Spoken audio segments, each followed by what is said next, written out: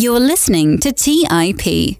In today's episode, I'm talking to Lauren Templeton, the CEO of Templeton and Phillips Capital Management, and also the great niece of one of the most successful investors of all time, Sir John Templeton. Sir John Templeton had an incredible track record, compounding capital at 14.5% over 38 years between 1954 and 1992, turning a $10,000 investment into $1.7 million over that period. And throughout much of Lauren's life, Sir John Templeton mentored her on his ways of thrift, saving, thinking, investing, strategy, and frameworks. Templeton and Phillips Capital Management are focused on 3 investing philosophies that were passed down to Lauren from her great uncle. 1. Focus on value. 2. Contrarian behavior is key. And 3. Trouble is opportunity. Sir John Templeton was a pioneer of international investing, starting with his investments into Japan when nobody else would touch a stock in that country with a 10-foot pole. He thought differently than other investors and is one of the best examples out there of how rewarding it can be to think differently. One of Sir John Templeton's biggest ideas was that times of maximum pessimism offered the best time to buy stocks. In today's episode, I'll talk with Lauren about the many investing and life lessons she learned from investing legend Sir John Templeton, how she sets up her daily life to stay disciplined and avoid biases, how to utilize the scientific method for investing purposes, how we can use lessons from history to improve our decision-making today, the importance of utilizing multiple evaluation tools to find great investments, sectors that are facing maximal pessimism today that might be the future winners of tomorrow, and much, much more. This was an enlightening chat, and I hope you enjoyed today's episode with Lauren Templeton. Celebrating 10 years and more than 150 million downloads. You are listening to the Investors Podcast Network. Since 2014, we studied the financial markets and read the books that influence self-made billionaires the most. We keep you informed and prepared for the unexpected. Now, for your host, Kyle Grieve.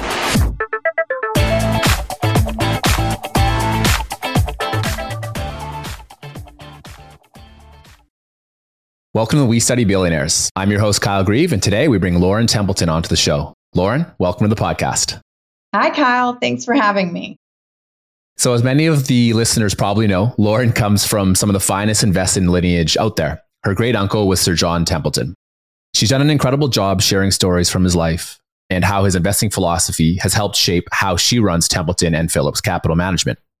Now, I know you get asked questions all the time about Sir John Templeton, so I'll try and come at this from what he's taught you from some different angles today. But let's start off with his attraction to being thrifty. You wrote, quote, "He never had a mortgage, never borrowed to buy a car, and always had enough savings to make it through a rough patch," unquote. It's funny because this is what hundreds of personal finance books have been written about. And here's Sir John Templeton doing it decades ago. So was his love of savings in an attempt to avoid the ups and downs that he observed his father going through as a child?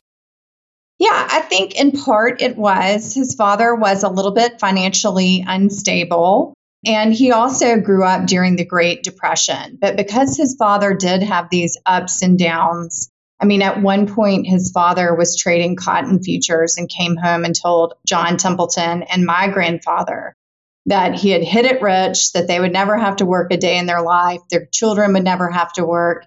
And then a short time after, he was almost bankrupt. So Uncle John rode the highs and lows and saw the financial instability. And I think he really craved a stable and he wanted to be financially secure. My grandfather did too. But also, you know, he grew up really as a young adult. He went through the Great Depression. And so many people that survived the Great Depression or lived through the Great Depression became great savers. I mean, you have to remember that during the Great Depression, 1,000 banks failed. There was 23% unemployment. GDP declined 15%. Crop prices fell 60%. And international trade fell 50%. So it really impacted people that lived through the Great Depression. And most of the people that lived through that time period came out as great savers. Now, our generations have had a completely different experience. So we have lived through a time period where policies have really rewarded borrowers and using debt and penalized savers. So we've had a completely different experience. But Uncle John's strategy of saving and thrift was both a defensive move and an offensive move. So on the defensive side, he didn't want to get taken out of the game. He wanted to stay in the game. He'd seen his dad go through that. He wanted to live to see another day. That was the defensive nature. It was also very offensive. So one time my mother asked him, why do you save so much? Why do you save 50% of everything you make? And he said, well, I save to take advantage of the opportunities that I know are coming. So he was very well known for taking advantage of bouts of maximum pessimism in the market. So these were big crisis events, whether that would be in a particular country, a stock, an industry, but he was well known for taking advantage of those events, and he looked forward to them. He saved his money to put to work during those opportunities, and he saw them as a golden opportunity. So Sir John Templeton was somewhat of a pioneer in investing in foreign countries when he started doing it. You noted that there was probably a degree of American exceptionalism that kept most investors in their home country rather than searching abroad for great opportunities. But Sir John Templeton took the time to learn about other countries and saw the potential that was in them. So even today, many investors stick to their own country as a part of investing and what they truly know and understand best, which is understandable. But so I'm interested in knowing how much research and analysis would Sir John Templeton do on foreign countries before feeling comfortable enough to invest in them? Well, a ton. He always did a ton of research. Firstly, home country bias is a real bias that investors have. People have it today. And Uncle John did grow up in this environment of American exceptionalism. And I came prepared for this question, and I thought it was worth sharing with your listeners today, something that he wrote, which will really highlight for you the time period of Sir John Templeton's life. But he wrote, "What is the shape of the future? As long as freedom lives, the future is glorious. When I was born in 1912 in Franklin County, Tennessee, the United States had no color film, no refrigerators, no radios, no transcontinental telephones, no fluorescent lights, no traffic lights, no talking pictures, no plastics, no human-made fibers, no airplanes, no photocopiers, no fax machines, no sports broadcasts, no antibiotics, no herbicides, no nylon, no frozen foods, no television, no transistors, no lasers, no genetic engineering, no nuclear energy, and no human-made satellites. The uniform wage for unskilled workers was 10 cents an hour. Now the average for factory workers is $10 per hour. I'm not sure when he wrote this. I would have to look it up. But he said, even after adjusting for inflation, the increase is more than tenfold. The federal budget in nominal dollars is now almost 300 times as great as the peak of prosperity in 1929. In my lifetime, real consumption per person worldwide, that is, the standard of living in real goods, has more than quadrupled. So this paints the picture of his life. Like, this is what he saw during his life. And it really was this great period of American exceptionalism. And then, although he saw this in America, and he certainly invested in America, he also saw this repeated in other countries. So like a good example of this was his investment into Japan in the 1950s and 60s. So Japan had really been dismissed as sort of industrial backwater. These were the exporters of trinkets to America. There was a lot of prejudice and hard feelings towards Japan post-World War II. But what he saw in Japan was what he saw in America growing up. And as a young person, he saw the industrious nature of the Japanese, the hard work, the work ethic, the high savings rate, all of these things. And he wanted to see that repeated in his investment. So whether that was Japan or it was the Asian tigers post-Asian financial crisis in the late 90s, he was always looking for that. So he did pioneer international investing.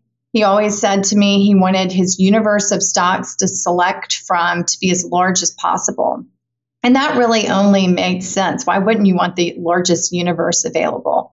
But he did believe in the doctrine of the extra ounce, meaning that he did a little more work than everyone else. And we were just talking before the podcast began that I've just returned from a conference in Switzerland, a group of value investors And I listened to 3 days worth of pitches, different investments. And one gentleman stood up and he talked about Japanese nets. And the question from the audience was, well, tell me how difficult it is to analyze these companies. How hard is it to get management on the phone? In my experience, they often don't speak English. You have to provide your own translator. You've got to make your way through financials that are not in English, read all the materials that aren't in English. And this conversation ensued about the difficulty of analyzing Japanese stocks. And John Templeton was doing that 70 years prior. To answer your question, he did do a ton of research. He visited Japan himself in the 1950s. He somehow was able to establish a relationship with Japanese brokers then. He identified an accounting anomaly in Japanese stocks and that they were not accounting for all of the assets on their balance sheet. They were unconsolidated. They were not consolidating their subsidiaries. The earnings power of these companies was greatly underestimated. And to think about the amount of work that he had to do in the 1950s to make it through all of that, to identify the accounting anomalies, to travel to Japan, to meet with management, to analyze these companies. Today, it's still difficult. It really is amazing every time I hear that. And I think about what he did 70 years ago before anybody else was doing it. And by the way, nobody wanted to touch Japan back then. It was so unpopular post-World War II. Everybody had dismissed it. And that's where he was putting his assets in the 50s and 60s. So he was an international investor. He always was investing outside of the United States. He wanted the largest universe of stocks available to select from. And he worked really hard on the research part. So he did a little bit more than everybody else. And he did some really hard things. So an area that I know that you learned a lot from Sir John was investing in the point of maximum pessimism, which you just brought up. So there was a short excerpt from your book where he was saying how people always ask him where the outlook is greatest in the market. And he noted that this wasn't the right question. The right question was, where is the outlook most miserable? So a problem that a lot of investors have is looking at businesses that are cheap on, say, a price earnings or price to book ratio and then buying them.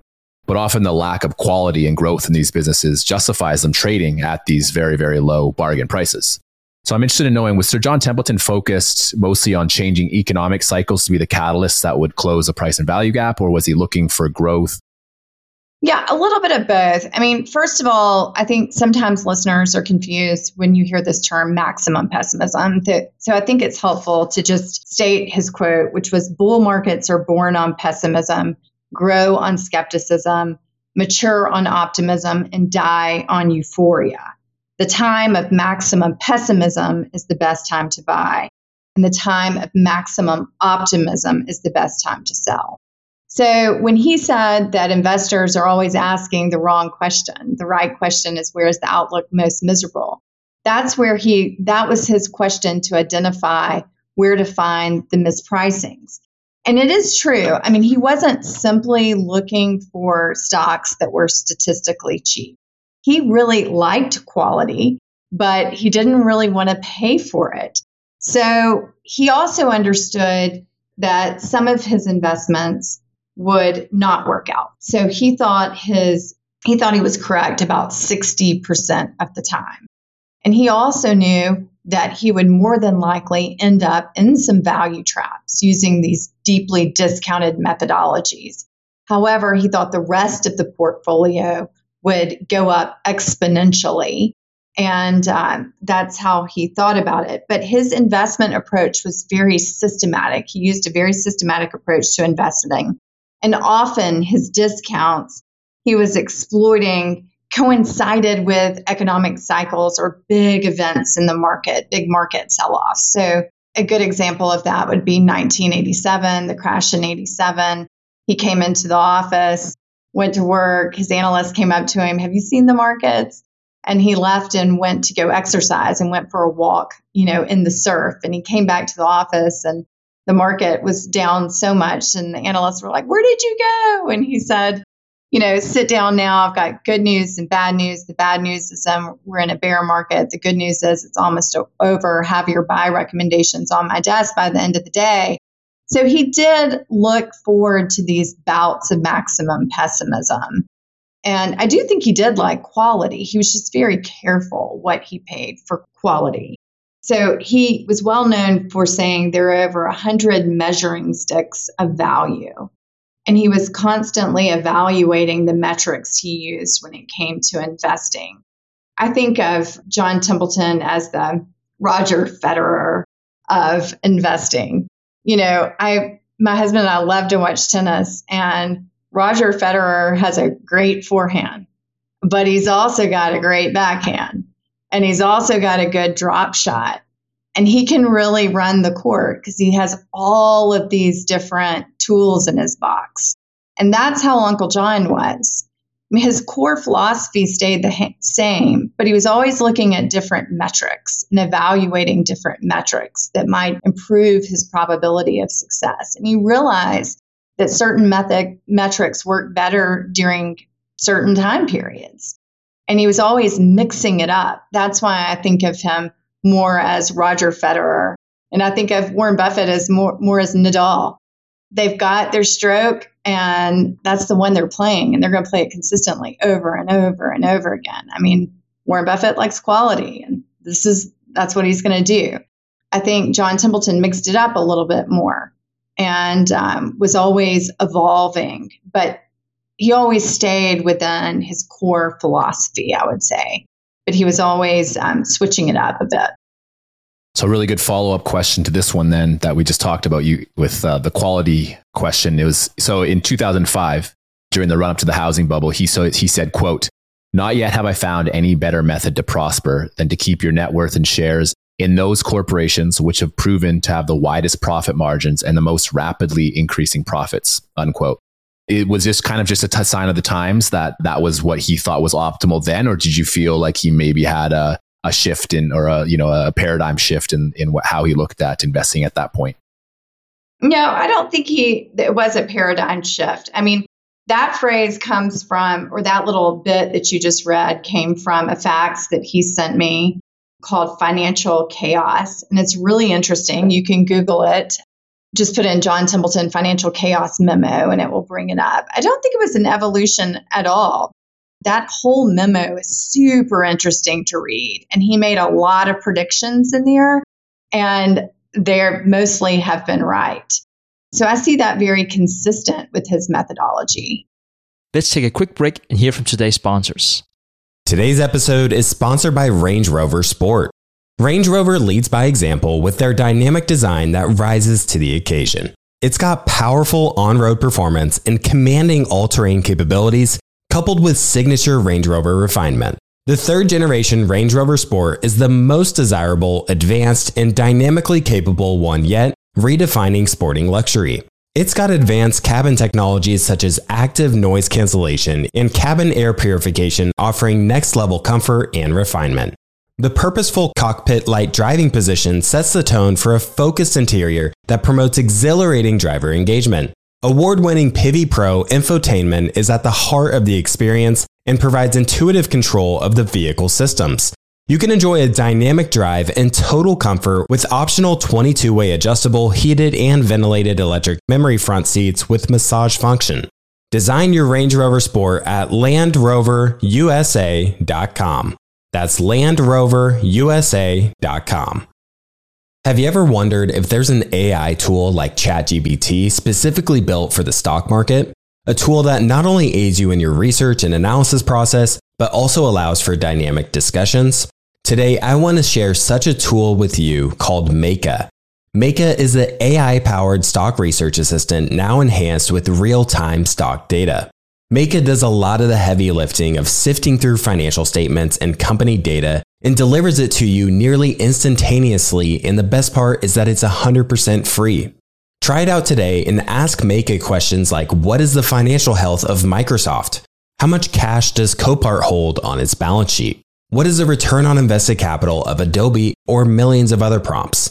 Check it out today for free at Meka.com. That's MEYKA.com. The Holy Grail of Investing, the new book by Tony Robbins and co-written by investing legend Christopher Zook, reveals the secrets of alternative investments like private equity, venture capital, energy, real estate, sports franchises, and more. It features exclusive insights from investing titans who collectively manage more than $500 billion, including Robert F. Smith, Vinod Khosla, Michael B. Kim, and many others. In the holy grail of investing, you'll discover how to take advantage of the trillions flowing into private equity by becoming an owner of firms that actually manage the assets and share in the revenue they generate, how to take advantage of the 2 to 3 times higher returns of private credit as an alternative or complement to bonds, how to invest in the energy evolution and ride the wave of trillions in global investments, how investments in private real estate can work as an inflationary hedge and source of tax-efficient income, and how many of the world's greatest investors thrive in both good times and bad. The Holy Grail of Investing by Tony Robbins is available now wherever books are sold. All right, back to the show. So you mentioned that Sir John Templeton was a master at structuring his life and day to make sure that he could control his impulses. I'm interested in learning more about how he set up his day-to-day life to help him prevent himself from making, impulse-related errors that most people make on a day-to-day basis. Sure. He was very, very disciplined. So he lived close to his office. I think he went to his office every day. He probably read the Wall Street Journal late. He's well known for saying to me that his returns improved because he read the Wall Street Journal a few days late. So I'm sure that he received it in a more timely fashion as years went on. But he went to the office every day, lived close to his home. He got up and exercised every day, left the office, went walking in the surf. He paid a ton of attention to his physical state. So to his diet, to his exercise, to his routine. He was a very routine person. And he really valued every second in his life. He did not want to waste a second. He's well known for saying, the meeting starts at 10:11 and it'll be over at 10:17. Just these really random times. And he wanted you to make good use of the time. So if you did not offer good information, the meeting was over. He carried reading materials with him everywhere he went. So he made sure not to waste a single second. He also believed in thought control and controlling his thoughts. So if it was an unproductive thought, he used to say to me, I'll just banish it into the nothingness that it was. This is really incredible. He didn't want to waste anything. So he was so disciplined in the way he arranged his life, and not a reactive person either. I think he spent most of his time reading and trying to absorb that information and ask really intelligent questions. He was a lifelong learner. So he was constantly learning. It was this quest to know more. And, his foundations have the same quality. So he left his estate to 3 foundations: the John Templeton Foundation, Templeton World Charity Foundation, and Templeton Religion Trust. And I would say there's the spirit of intellectual humility in all 3 of those foundations, where we're always trying to learn. He had a saying, how little we know, how eager to learn. So he was just a very, very disciplined person. And we've set up our life the same way. Our office is on a mountain in Tennessee.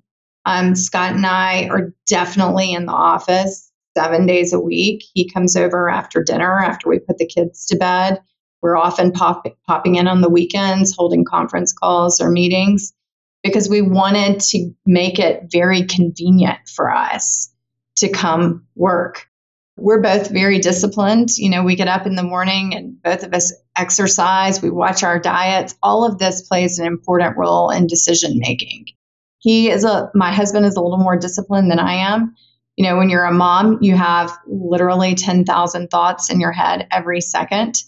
At the conference I was at the past weekend, somebody asked me a question, like the moderator asked me a question. And I was like, I don't know. I haven't been following the presentation. My daughter's trying to log on to Wi-Fi and doing 10,000 things at once. So I think women really struggle with that. But John Templeton lived a very disciplined, thoughtful lifestyle. We try to model our life off that as well. So you mentioned that Sir John Templeton was a follower of the scientific method. So I thought about a lot how this fits in with Peter Lynch's great quote, investing in stocks is an art, not a science, and people who've been trained to rigidly quantify everything have a big disadvantage. So while I agree that investing can't be broken down into purely scientific terms, I think many attributes of the scientific method work incredibly well in investing. So I'm interested in knowing, how did Sir John Templeton use a scientific method to succeed in investing? Well, it's a good question. And I was lucky enough to have lunch with Peter Lynch this summer. It was a true highlight. So I have to say, I had to put that one in there. It was amazing to sit down with Peter Lynch because I grew up in the 80s and he is a true hero to me. His book was one of the first books I ever read on investing, One Up on Wall Street. But John Templeton believed deeply in the scientific method. And the way I think he used it when it came to investing is really just in trying new strategies. When I say new strategies, he did not ever stray from his core principles or the investment philosophy that he believed in. But he was always trying new strategies. So let me give you an example. He's well known for running the IPO lockup strategy during the tech bubble in the late 90s, early 2000s.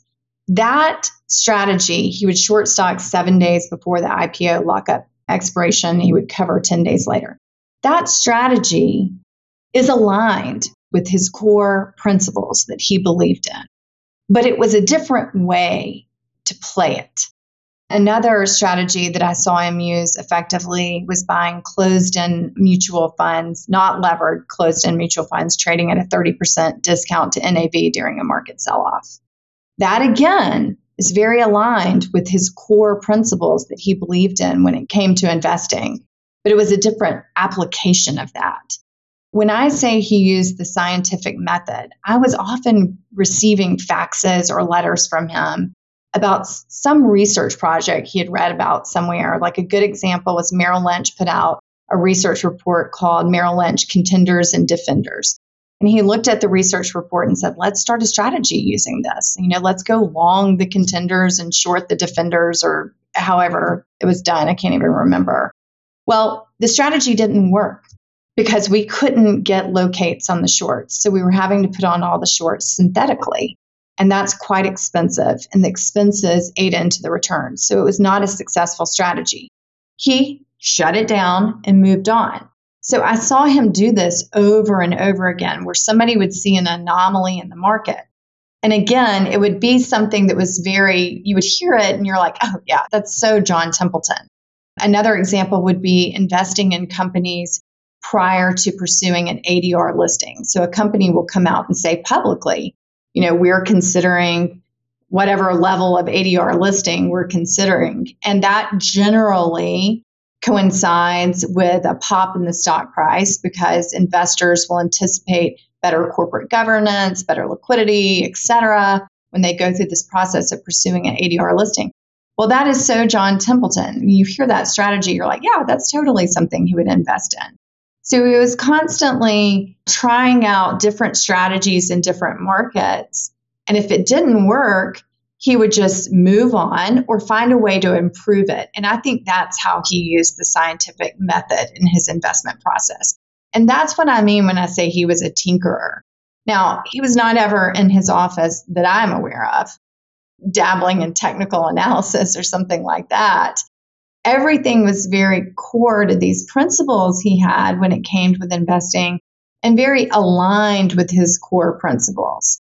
And he talks a lot in his philanthropic work about laws of life. So laws of life that are very core, that apply to everyone. So these are things like honesty, faithfulness, hard work, diligence, etc. And I think he had that same strategy when it came to investing. So he definitely had a set of core principles, and that's how he viewed the investment world and landscape. There were lots of different manifestations of that as far as strategies that he would pursue in different market environments, but they were always very aligned with those core principles, if that makes sense. And the core principles are very Ben Graham, that a stock price does deviate from a company's underlying value, and that the best time to buy a stock is when it's at a discount to its intrinsic value. Now, how are you going to determine intrinsic value? He would say different metrics for different times. Maybe it's a dividend discount model. Maybe it's a discounted cash flow model. Maybe I'll try to determine value based on PEG ratios. So he was always moving those metrics around depending on the market environment, very consistent with his core principles. I don't even know what question you asked, but something like that.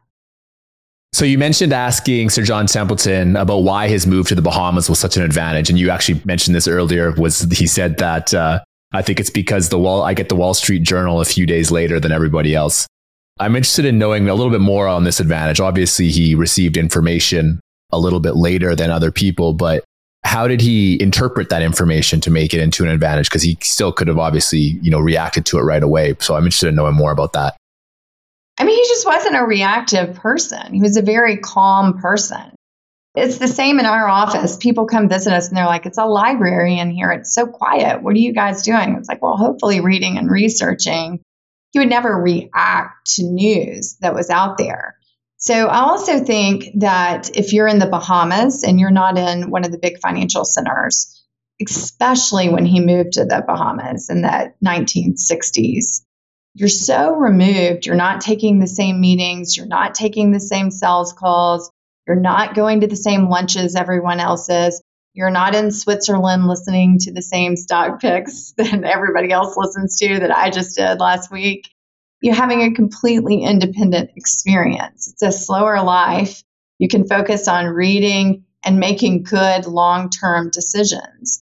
And when he said my performance was better because I received the Wall Street Journal a few days later, I do think he was talking about not reacting, but just removing yourself even physically from the crowd can be so important. It's very hard psychologically for people to remove themselves from the crowd.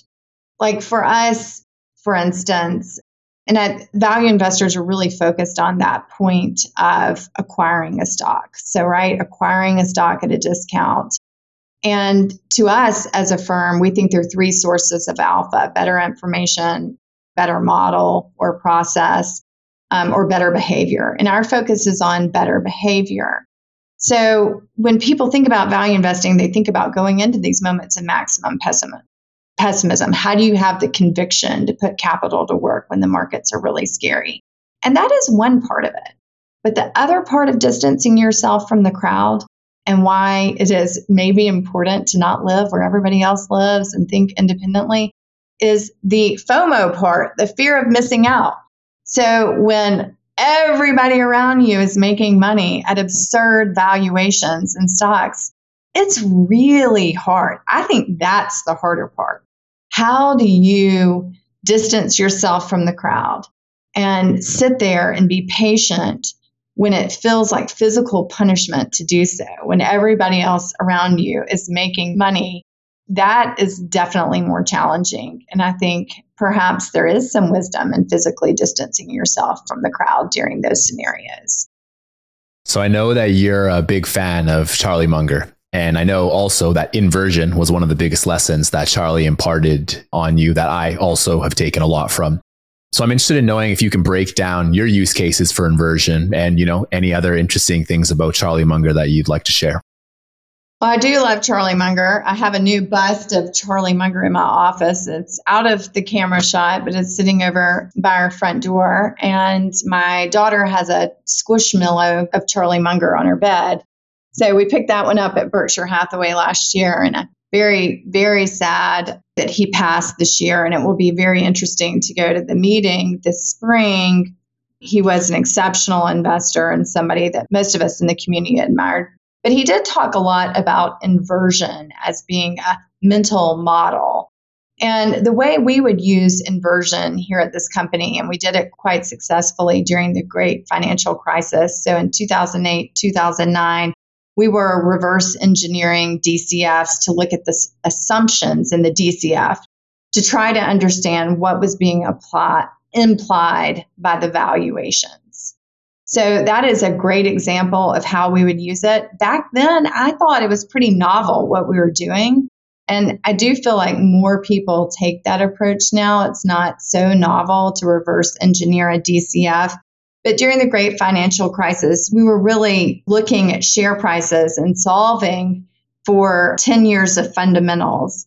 And we were seeing that share prices were forecasting 0 to negative growth and trough margins in a lot of the stocks we were looking at. So the way you would reverse engineer that is after you've gone through that process and reverse engineered the DCF, you would ask yourself the question and reframe the argument, do I really believe this company is never going to grow again? So that is the way inversion would work for us. But yeah, that's how we would use it here at our company and how we have used it in the past. Interesting. And so I'm sure you probably use other mental models. So I'm always interested in learning how other professionals just kind of learn and implement them and try to, really instill them into their very essence. So I would love to know how you do that. I love to read about different mental models and think about how they could be applied to the investment process. I'm reading a really interesting book right now about that, and actually read it on the way back from Switzerland.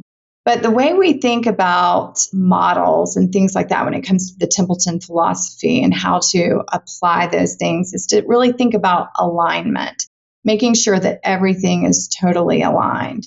So, for instance, when you think about one of your first questions was about Uncle John's thrift and saving, and also looking at his core principles that he used when it came to investing. What we want to do is when we identify a virtue that we think is important, thrift and saving, we want to see alignment across all of our investments. So my husband and I believe that thrift and saving are important. We look for that in the companies we invest in, and we want total alignment. So we think that is an important virtue. We want our companies to have that virtue. And John Templeton was the same way. So he was the same person, whether he was an investor or just the average John Templeton, his principles were very consistent. He was the same person that everybody thought he was. So he was a value investor when it came to stocks. He was a value investor when it came to homes. He was a value investor when it came to buying cars. And that's what Scott and I look for. And we think of that as almost a mental model. Alignment, total alignment across what you do. So are your values and virtues reflected in the companies that you invest in? And I don't mean that from like an ESG standpoint. I just mean, are these people good stewards of your wealth the way that you would be to your investors? Let's take a quick break and hear from today's sponsors. Buy low, sell high. It's easy to say, hard to do. For example, high interest rates are crushing the real estate market right now. Demand is dropping and prices are falling, even for many of the best assets. It's no wonder the Fundrise flagship fund plans to go on a buying spree, expanding its billion-dollar real estate portfolio over the next few months. You can add the Fundrise flagship fund to your portfolio in just minutes with as little as $10 by visiting fundrise.com/WSB. That's fundrise.com/WSB. Carefully consider the investment objectives, risks, charges, and expenses of the Fundrise flagship fund before investing. This and other information can be found in the fund's prospectus at fundrise.com/flagship. This is a paid advertisement. Today's show is sponsored by public.com. That's where you can earn 5.1% APY with a high yield cash account. While we can't say for certain it's the highest interest rate there is, we can say this. It's a higher rate than Robinhood, a higher rate than SoFi, a higher rate than Ally, a way higher rate than Bank of America and Chase, a higher rate than Citi, Wells Fargo, Discover, and it's a higher rate than American Express too. So if you want to start earning 5.1% APY on your cash, check out public.com. We can't say it's the highest interest rate, but it's pretty damn up there. This is a paid endorsement for Public Investing. 5.1% APY as of March 26, 2024 and is subject to change. A high-yield cash account is a secondary brokerage account with Public Investing, member FINRA/SIPC. Funds from this account are automatically deposited into partner banks where they earn a variable interest and are eligible for FDIC insurance. Neither Public Investing nor any of its affiliates is a bank. U.S. only. Learn more at public.com/disclosures/high-yield-account. As many of you know, I love studying businesses and networking with business owners. The more I've studied businesses, The more I've realized that starting and scaling your business is easier than ever because of companies like Shopify. Did you know that Shopify powers 10% of all e-commerce in the US? Shopify is the global force behind Allbirds, Rothy's, and Brooklinen, and millions of other entrepreneurs of every size across 175 countries. Shopify is the global commerce platform that helps you sell at every stage of your business, from their all-in-one e-commerce platform to their in-person POS system. Wherever and whatever you're selling, Shopify's got you covered. Shopify even helps you turn browsers into buyers with the internet's best converting checkout, up to 36% better compared to other leading commerce platforms. What I personally love about Shopify is that it's the turnkey solution to kickstart and grow your business, and they are totally committed to giving you the necessary tools to succeed as a business owner. Plus, they have an award-winning customer support team there to help you every step of the way. Because businesses that grow with Shopify. Sign up for a $1 per month trial period at shopify.com/WSB. That's all lowercase. Go to shopify.com/WSB now to grow your business no matter what stage you're in. That's shopify.com/WSB. All right, back to the show. I know that you're a big fan of James Montier. I loved the most important lesson chapter in his book, The Little Book of Behavioral Investing. It stated that everyone will hear about different biases and easily attribute them to other people that they know. But the unfortunate part is that we are all guilty of committing these biases. So I'm interested in knowing what your framework is for reeling in your biases and trying to minimize the negative impacts on them, on your investments and life in general. I do love James Montier, and I love all of his books, but I've got to disagree with him on that. When I read about, I'm a hypochondriac, so when I read about biases, I'm like, oh, I have them all. Like, those are all mine. That's me. I do that that's how I am. So I'm not one of those people that read about those biases and then attribute them to other people. I definitely attribute them all to myself. So I do think reading about these biases that investors have, I do think that makes you more cognizant of your own behavior and can help you have better behavior if you're cognizant of it. Like confirmation bias, things like that. I'm very cognizant of that. Here in this office, we're always pushing on each other when it comes to confirmation bias. Scott pushes on me, I push on him. We're always looking to reverse the argument, etc. But I do think there's some tricks that people can use to overcome some of these biases. Living not in a financial hub might be one of them, like actually physically distancing yourself from the crowd. Maybe reading the Wall Street Journal a few days later. That sounds like a joke, but it actually might be a tool. Don't turn on the news and react. Maybe don't watch CNBC, although we do have Bloomberg up all the time in the office and we're reading the news on all of our stocks. We're certainly not reacting to it. We keep a wish list of securities in our desk drawer, and those are securities that we have. And it's not really in our desk drawer, it's on a computer. So that's an exaggeration when I say that. But these are companies that we have analyzed when we're in a very rational state. We have come up with an estimate of intrinsic value. We have an idea of the price we would want to purchase that company, but it's probably not trading at that value right now. And so during a crisis event, we'll pull out the list and go to work. And that really shifts some of these biases or the inertia that you may have during a bear market. So there are lots of little tricks that you can implement to make the decision-making process. The more systematic you can be, the better, I think, to override these biases. But they're hard, so you just have to be aware of them and know it's a part of human nature to have them. And I think about them all the time. But I do read his books, and I do not attribute them to other people. I attribute them all to myself. Maybe I'm such a selfish person. I'm like, that's me. It's about me. But I think it's fascinating. Human nature doesn't change very much. And, again, going back to the 3 sources of alpha, having better information, a better process, or better behavior. John Templeton was good at all 3 of those. I do think he had better information. I do think he had a better process and he had better behavior. Now, the bad news, he was an exceptional investor. The bad news is for all of us is we're in a completely different environment than John Templeton operated in. The competition is intense.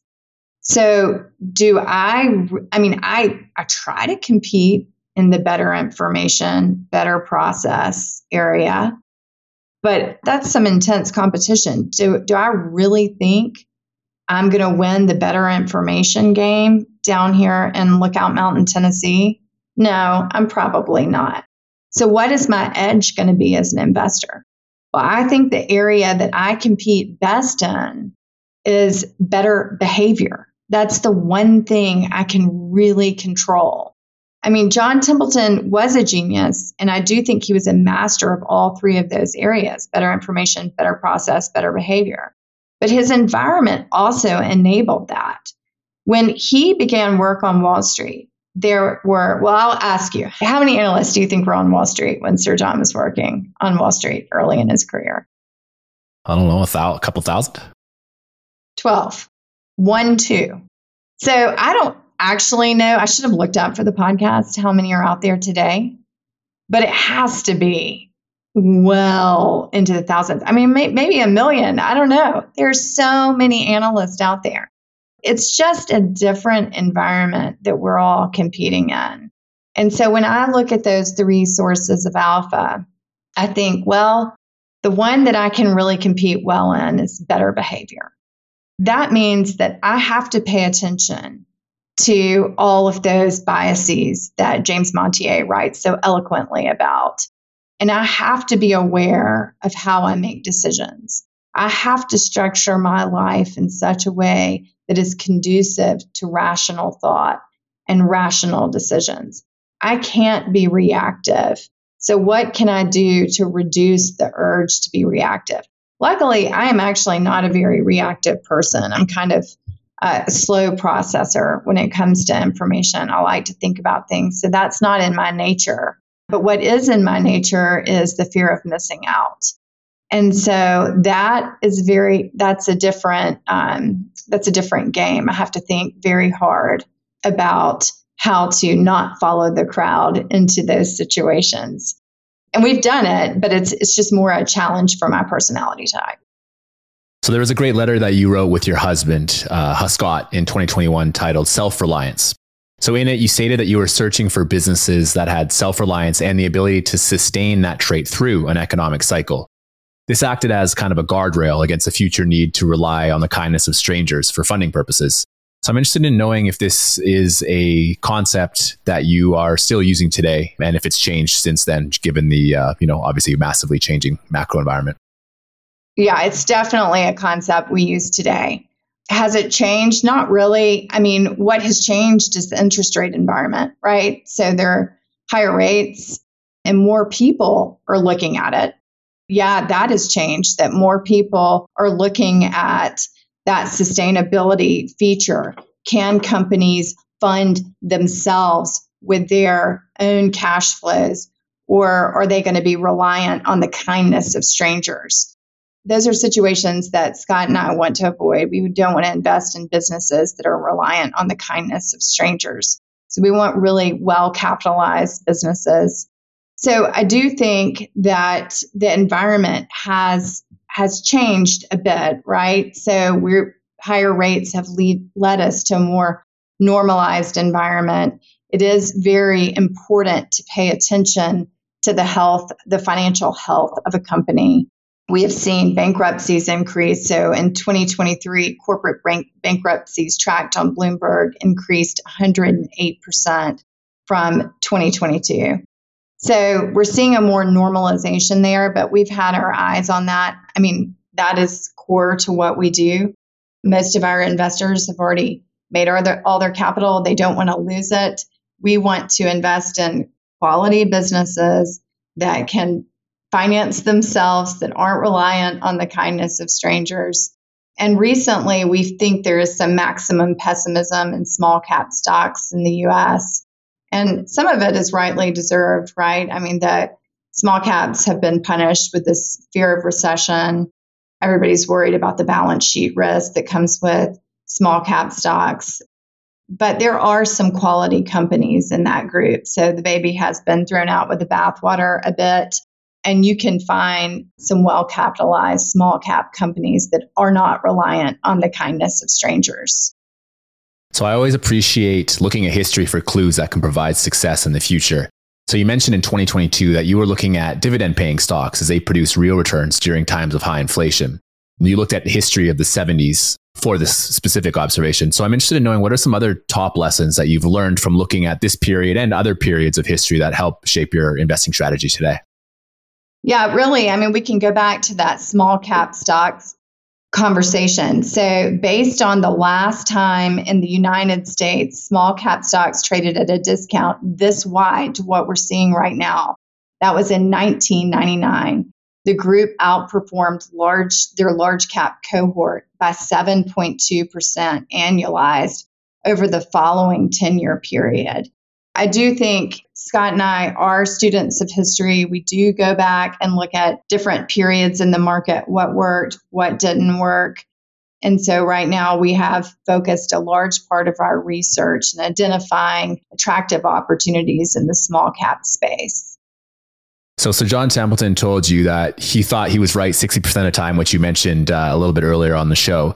And that was part of his edge. So obviously that's an amazing number. So I'm interested in knowing, have you been able to match that lofty number? And how do you minimize the impacts when your thesis doesn't pan out and, you're wrong?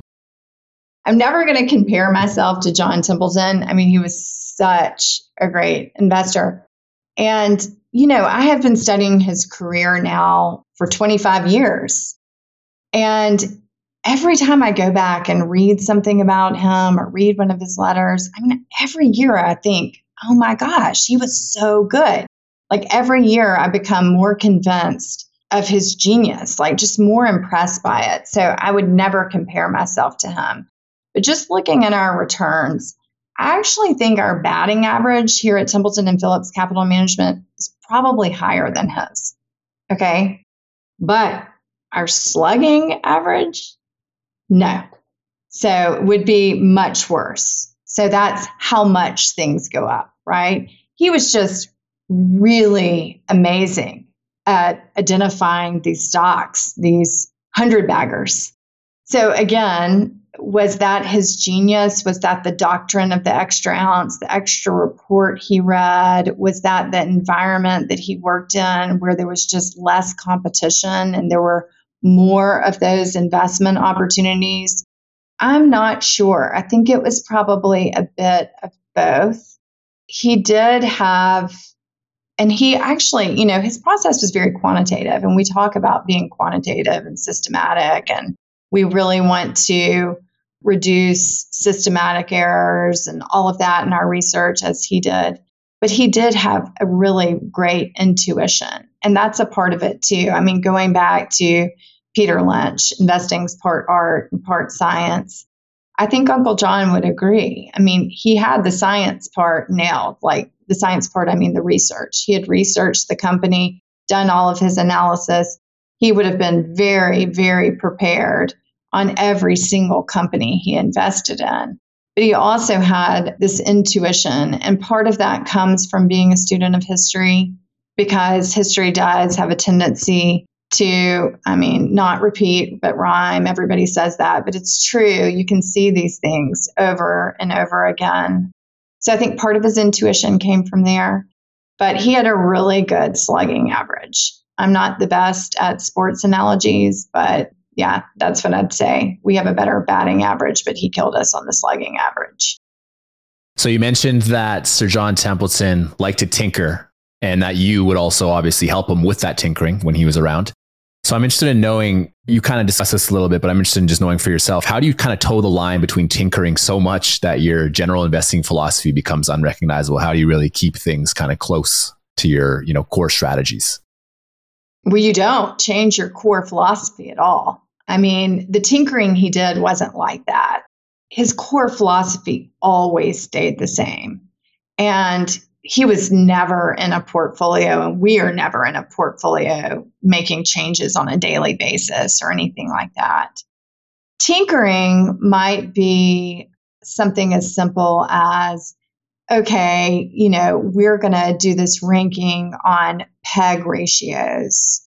Maybe instead of ranking on PEG ratios, we're going to look at this other metric, and we're going to go back to the 1970s and see how this metric performed then. And perhaps we should shift our emphasis to this metric to identify the bottom decile of stocks to put in our universe to make a stock selection from. So, tinkering would have been along those lines, or some of the strategies I talked about earlier in the podcast, where they were very core Templeton strategies.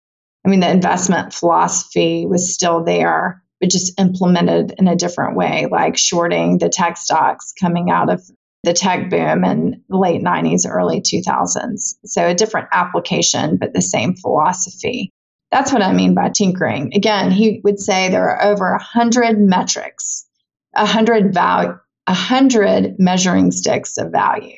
So my translation is there are 100 metrics you can look at, or over 100 metrics. And some are best used during certain times than others. And that's what he tinkered with. So as we've already discussed, you're a big fan of maximum pessimism, and you've already disclosed that small caps are kind of that area where you're seeing maximum pessimism now. But is there any other areas that you can share that you think are showing maximum pessimism today that you think is unfounded? Well, unfounded is the hard part of that question, right? There are some areas, again, having just returned from Switzerland and listening to 3 days of stock presentations, and there were a lot of them because they're 5 minutes a piece. So you can go through a lot of presentations in 3 days when they're 5 minutes long. No one presented a single investment in China. So I absolutely think there's maximum pessimism in China. Absolutely. Now, we have dipped our toe back in here, and we have 2 small positions in China currently. And I say dipped our toe back in. We have done just that. They're very small positions. But I absolutely think that is where there's maximum pessimism. So I think it really depends on your time frame as an investor. If you're a really long-term investor, there are certainly compelling valuations in China right now. You can just look at some of the better known stocks like Alibaba trading at 7.2 times earnings, or I think Baidu's probably a little, maybe close to 9 times earnings. I don't really know right now, but something around that range. Is that pricing in the risk? I think it is. And no one wants to go near it. Nobody wants to touch it. And so when I hear situations like that, that's where the outlook is most miserable. Well, Lauren, thank you so much for coming onto the show. Where can the audience learn more about you, your fund, and your book? Oh, just Google me. You can buy the book on Amazon. We have a podcast. So we're available on all of those places. We have a website, templetonandphillips.com. We're pretty easy to find. And my husband offered this on a past podcast that he was on, but we have a little booklet called The Words of Wisdom by John Templeton. It's a small booklet we have published. It's full of all of his quotes.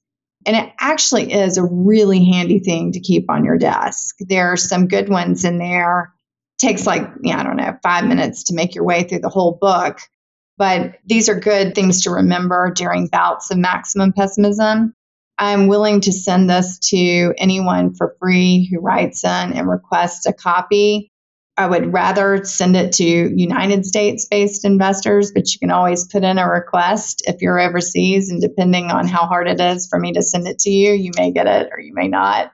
But we're happy to receive those requests at our web address, at our email address, letsconnect@templetonandphillips.com.